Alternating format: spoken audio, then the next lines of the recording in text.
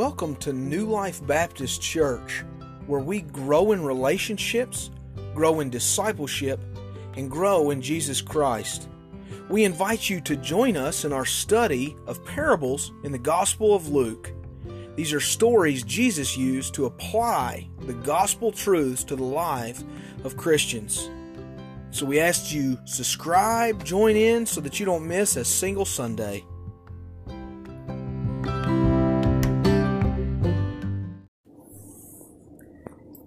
Heavenly Father, we come to you in your word. Lord, we ask that you meet us there, that you reveal yourself there, that we experience you. Father, we pray that we're able to look at this passage of this story concerning the Good Samaritan. Lord, that we would learn from it and learn how we might pattern our lives with this character of mercy. Lord, and ultimately we look this morning that you would show your mercy to us. Lord, each one of us here has sinned throughout this week in our deeds, in our words, in our thoughts. We look to you only in hope of your mercy, that you would look upon us in favor. Lord, some here may not have trusted in you fully, realizing that it is in Christ alone that we're saved. We look to your mercy that you would accept them as children today. And Lord, even as we seek to worship you, we realize that we are such imperfect beings who are looking again to your mercy in the context of your word. And so, Lord, we pray you make yourself known by way of this mercy, and that you pattern your children in this same way, making them fully in the image of Christ. It's in His name that we pray. Amen. So the Good Samaritan, it's a familiar story, and that's one of the joys that I have in teaching through some of this, is that so many of these stories are familiar to us, and it gives us a basis that we can work through and dig a little deeper. But like I said, a parable is really told in context. If it's a story that's told to make a point, we've got to know what is the original question. And so that's why we began at verse 25, looking at the man who sought to tempt Jesus. We look at his question. And so first at verse 25, you'll notice I've included in the outline the verses as we walk through this, almost verse by verse, looking at the context here. We learn something from this. This question, namely, what is it that I must do to inherit eternal life? That's the question, isn't it? He's talking about salvation. He's really touching on something that we all are concerned about. Even as we enter into relationship with Christ, we want to know how it is that we behave in such a way we continue this journey so that we're gladly received into eternal life. But this question is a rhetorical question. Now, I've heard that term used, rhetorical question, before.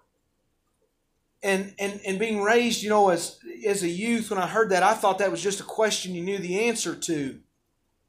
But it's a little bit more than that.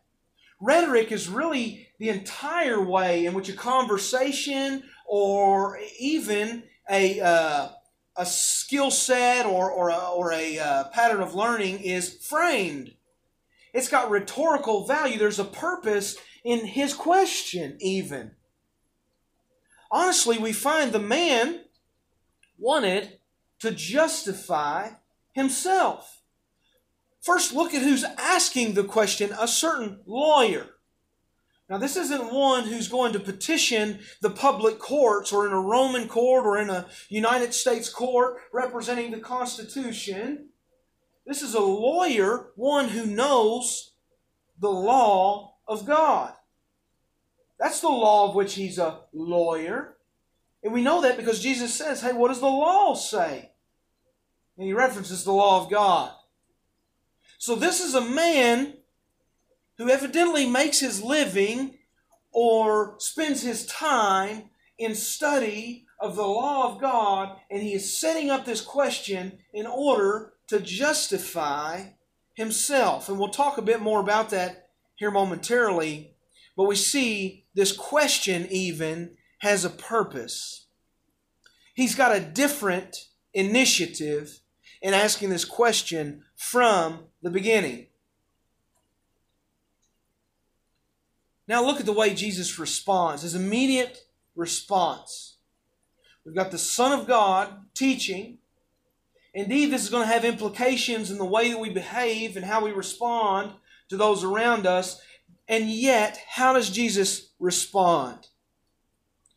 Like he so often does, he points him to the Word of God. I say the Word of God, he points him to the law. How is the law given? Lucky for us, we just went through a study in Exodus. We know this is the Word of God. The Ten Commandments especially were written directly by the finger of God. This man was well acquainted with them. And Jesus simply says, you're a lawyer.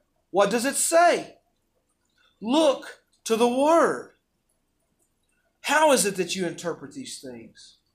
There's a point to be made in that. Seeing that the Word is the authority. The law has not been abandoned.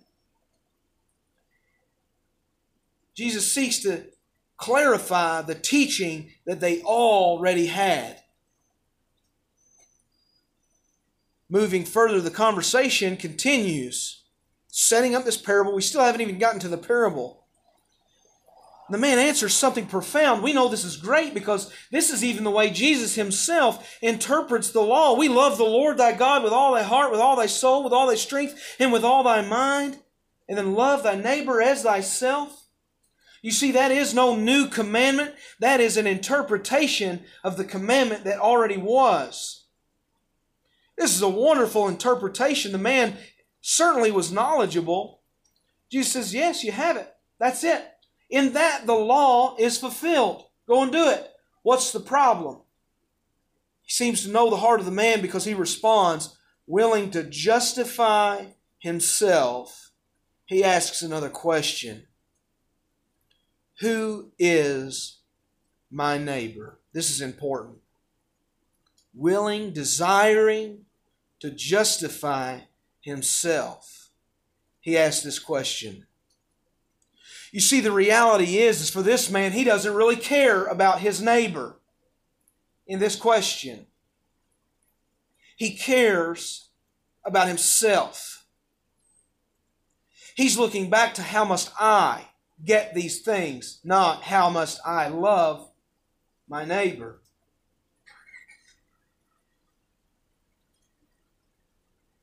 You know, often we've been confronted with that question. I find it ironic. As we even come to answer the question, how is it that we love our neighbor? Have we truly asked the question out of consideration of our neighbor? Are we really concerned with those brothers and sisters as we think of how we might love our neighbor within the context of the church? Are we really concerned with our neighbor as we see those who have died that have been in our prayers? Thinking of Terry from the mill, thinking of the Bill Early family and some of these others that are on our prayer list that you should have received this morning. Are we concerned for our neighbor as those are meeting alone by themselves and apart amid our current situation? And I don't want to insinuate or imply any such thing, but I want to guard us, because what we see whenever we begin to study this parable of the Good Samaritan, Jesus isn't telling a story that's concerned with how you get to heaven. He's concerned with how it is that the body of Christ is supposed to be characterized. With their concern, how it is that the body of Christ, those believers, those children of God, those Christians, how it is that they should be looking beyond themselves. And he reveals, frankly, with his story, he speaks to the one who is selfish, and more than this, self-righteous. And with that, he jumps into the parable. And we read, just to recap here, a certain man. We don't know the nationality of the man. We don't know his standing. We don't know his background. We don't know his stature. We know nothing about the man. He goes down from Jerusalem to Jericho. Now, what helps us in some of this is the geography. Whenever we study these things, it really helps us to know the situation, because we're not talking about Israel. We're not in this agricultural land along the river. We're not amid the row crop. We're not in Kansas anymore. We're in a rocky territory, a mountainous terrain. That he would go along that, and in my mind, I'm thinking of those great visuals that are given to us in all the great westerns. And as I think about some of my favorites, John Wayne, Clint Eastwood, and whoever else you might think of, it just doesn't have the same effect if you take away the rocks and the cliffs and the nooks and the crannies where the thieves would always hide. That was true. These people listening to this parable would know the geography. They would understand this is something that any traveler along that way, coming from Jerusalem to Jericho, boy, they ought to have been prepared for those thieves and robbers that always hide among those clefts. And so that helps us to understand either maybe the lack of preparedness of this man, or maybe even the scenario in the response to this man.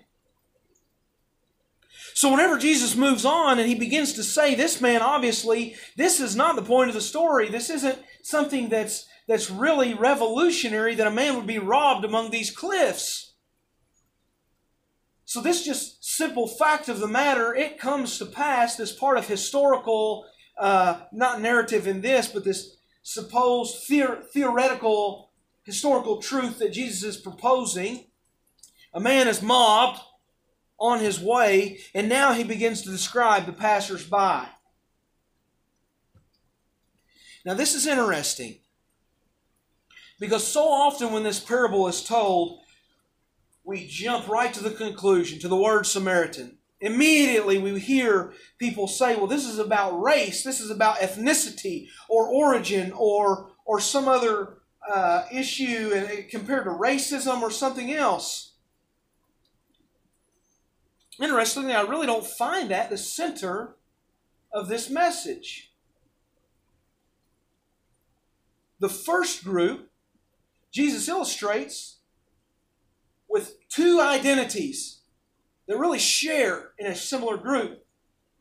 But it's not that with their nationality or anything in particular, but it's those of the religiously pious, is what I've included there on the outline. The religiously pious in verse 31 and 32. First, there was a priest that came down the way. He passed by on the other side. This isn't a revolutionary fact either. It doesn't seem to be the point of the passage. In all honesty, Jesus doesn't seem altogether condemning of this priest. We already know this is a dangerous path to walk down, that maybe someone ought to be prepared and perhaps brisk, doesn't need to burden himself. But when you're talking about a priest, perhaps the man was even concerned with his own vows before God to remain clean and to not be engaged with Whether it be blood or people, unclean people or something else, who knows? It's not the main point. But it's a detail I think we should look at. It was important enough for Jesus to include. So he looks at a priest, which seems to be, these are the most religious of their society. And then he takes a step back and he says, well, now even a Levite, this is from whom, the tribe from whom the priest would come. He says, well, now a Levite comes. And he really responds in the same way.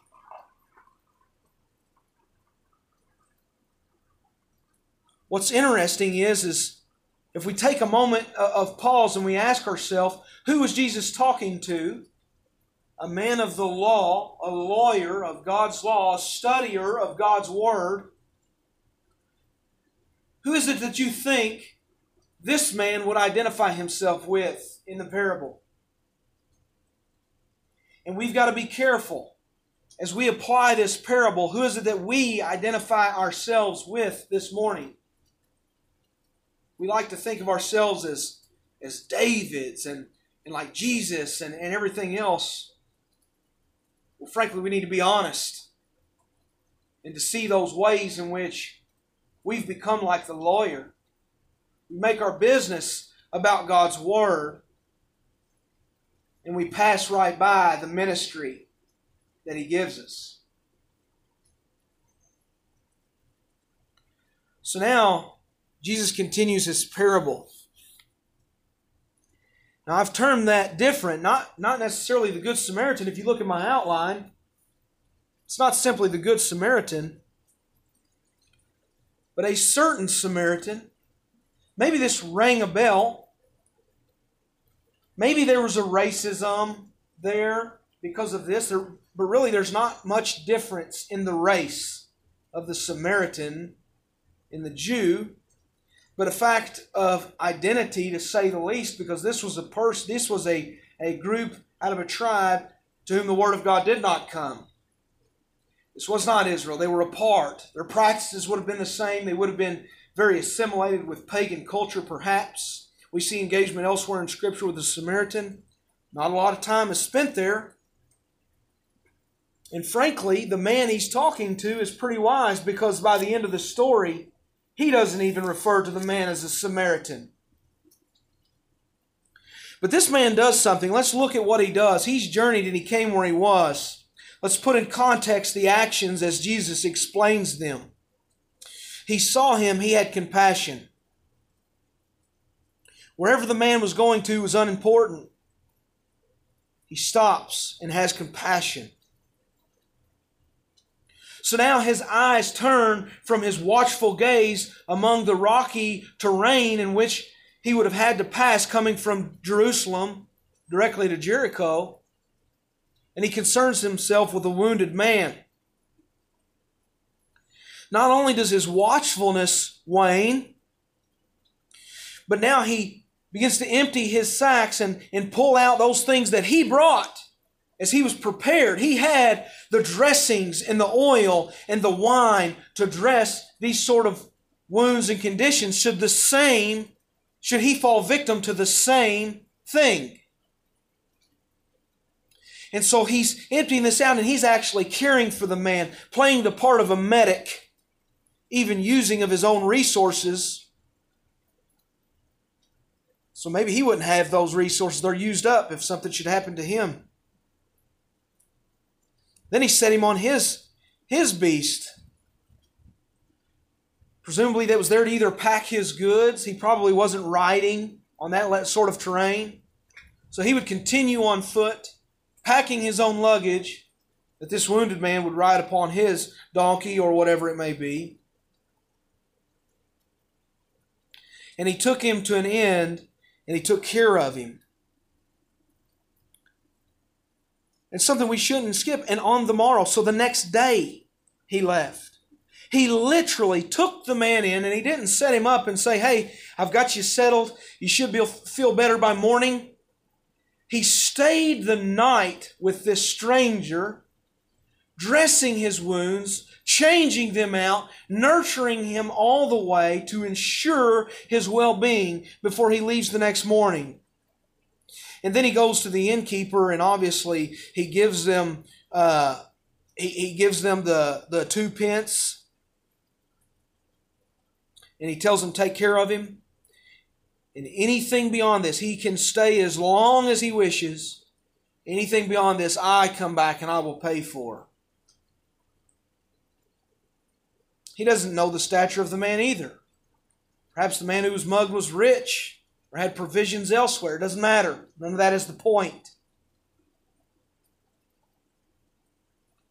We see that 2 pence, maybe it relates to about a day's wage that he's paid already on the part of a stranger. Now we've come to the end and we get to look a little more closely at the teaching. What's the point that Jesus is getting at?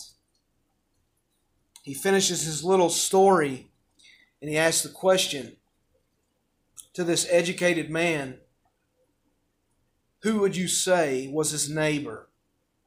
Was the wounded man's neighbor? Now, whether or not the man was too prideful to admit this was a Samaritan, I think he was knowledgeable enough to know that his neighbor was the one who was neighborly. And so I've included a short phrase there, the pointed statement, the purpose is in the imperative. The imperative is that which is commanded. Imperative is a part of a sentence that says go, do, take, whatever. It's a command. It's a part of speech. And we see Jesus give an imperative by the end of this particular parable. It says, go and do likewise. Go and be the merciful man. That's the point of this entire thing. Jesus doesn't seem to care about the nationality.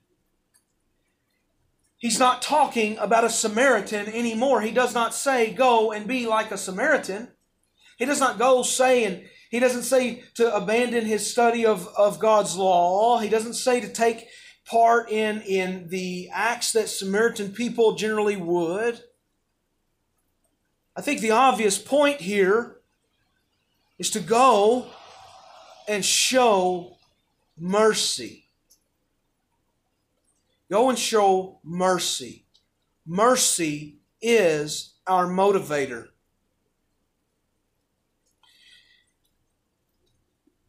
There's something interesting with this because we could walk away from this still in the beginning with this lawyer seeking to justify ourselves. And think, well, hey, look at this good thing. I remember this week something good happened, or I helped this person who was in need this week, seeking to justify myself. I want you to understand something that you should have been able to see in this parable, and you should be able to see in the person Jesus Christ. Mercy involves abandoning yourself. It's not concerned with your image any longer. It's not concerned with just how close you think you are in your actions. It involves giving up your image. Giving up your things, your material possessions. Giving up your health and your well-being, risking it all. So that the gospel is depicted and is preached in word and in deed. You see, because we don't have to go very far. We don't have to play the part of Origen or some of these early heresies. We don't have to trip on the stumbling block that Chad put out there last week and telling us that if we overemphasize who is this person and is Jesus one of these, is Jesus the Good Samaritan or who is that? We don't have to do that. Jesus gives a plain and simple direction. Go and do likewise. Show mercy. When we look at the life of Jesus, He did go and do likewise. Jesus was the man who knew no sin and was made to be sin. Jesus was the one who gave up the comforts and the riches of heaven. Philippians 2 says He emptied Himself. He made Himself nothing. He poured Himself out to take the likeness of men. You see, He went and did likewise. Whenever we really come to grips with the gospel, we come to understand mercy. Each one of us are here only by the mercy of God. And I think when we realize that we have no stature, when we realize that our pious nature does not grant us a true understanding of the gospel applied in loving God and loving neighbor.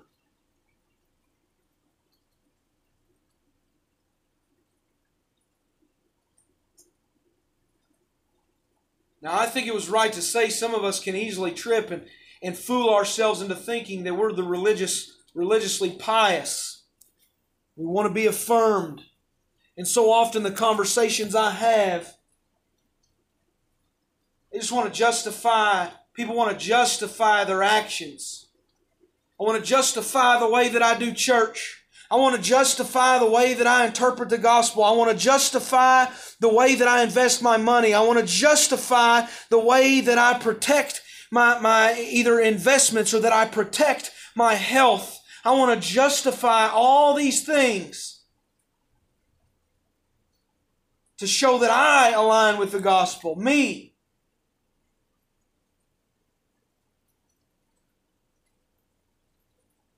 And frankly, whenever I look at this, in reality, I feel like if I pick out who I am in that, I'm that wounded and broken person. And so are you. And we need the mercy of Jesus Christ, and He shows us, He lives through us, He equips us to go and do likewise. To go and show mercy to those around us. Understand the conversation began not in humanitarian aid, not a simple matter of go and do and give up your belongings or get sick and as you minister to the sick. But this conversation began from the point of salvation. What must I do to inherit eternal life?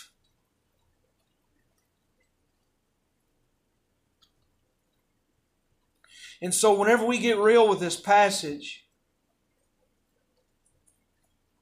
we have to understand our ministry is greater than monetary or material or physical needs.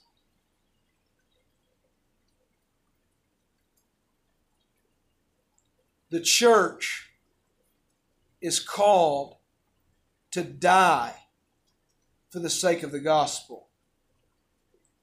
It's called to give everything. I don't want you to tell me, Pastor, I gave a lot. You should look at my tithing last year. I don't want you to tell me how you helped this person in need.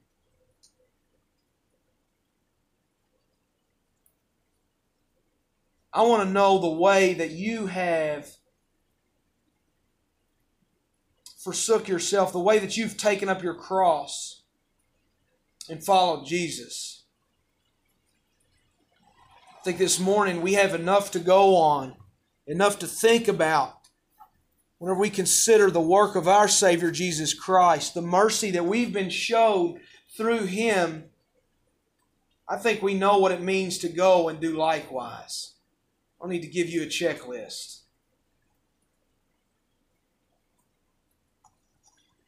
And so as we close in a word of prayer,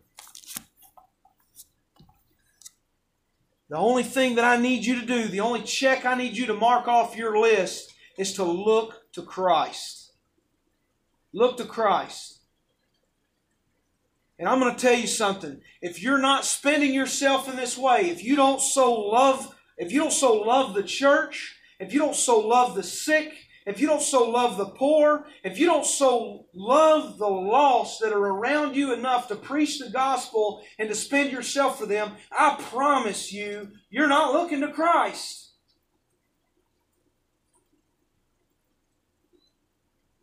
Don't try.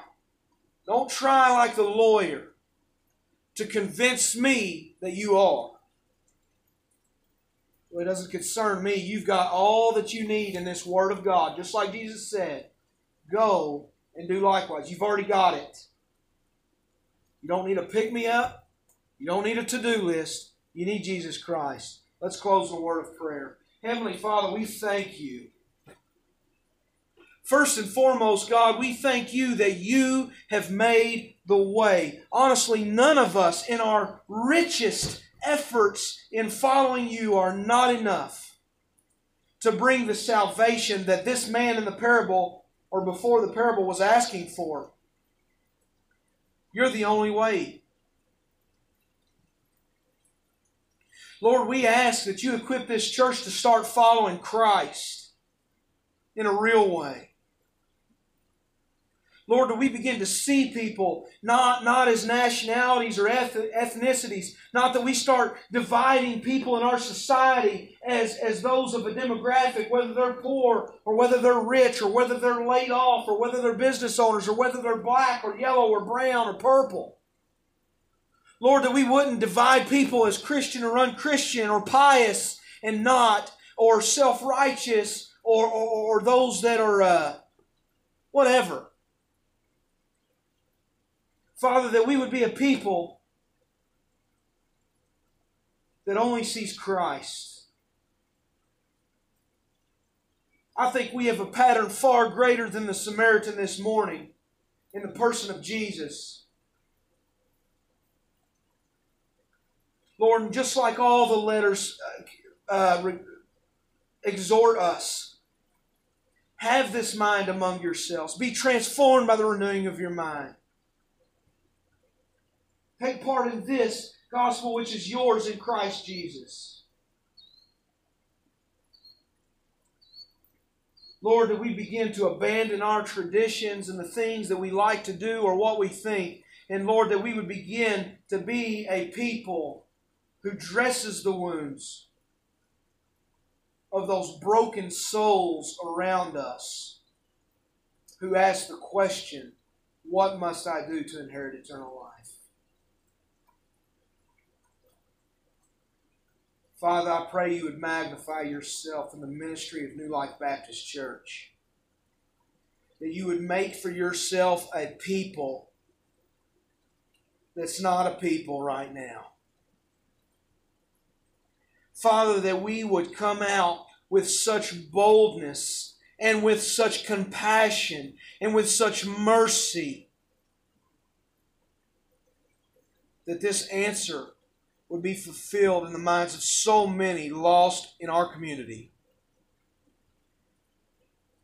And in all of this, God, that you would glorify yourself in us this day because of what you have done through your Son, Christ Jesus, in the way that you have equipped us this morning by your Spirit and by your Word. Father, we're not sitting waiting. We've already got the tools. We've already got the Word. We've already got Christ. We've already got your Spirit. Lord, that you make yourself manifest. In the name of Jesus Christ we pray. Amen.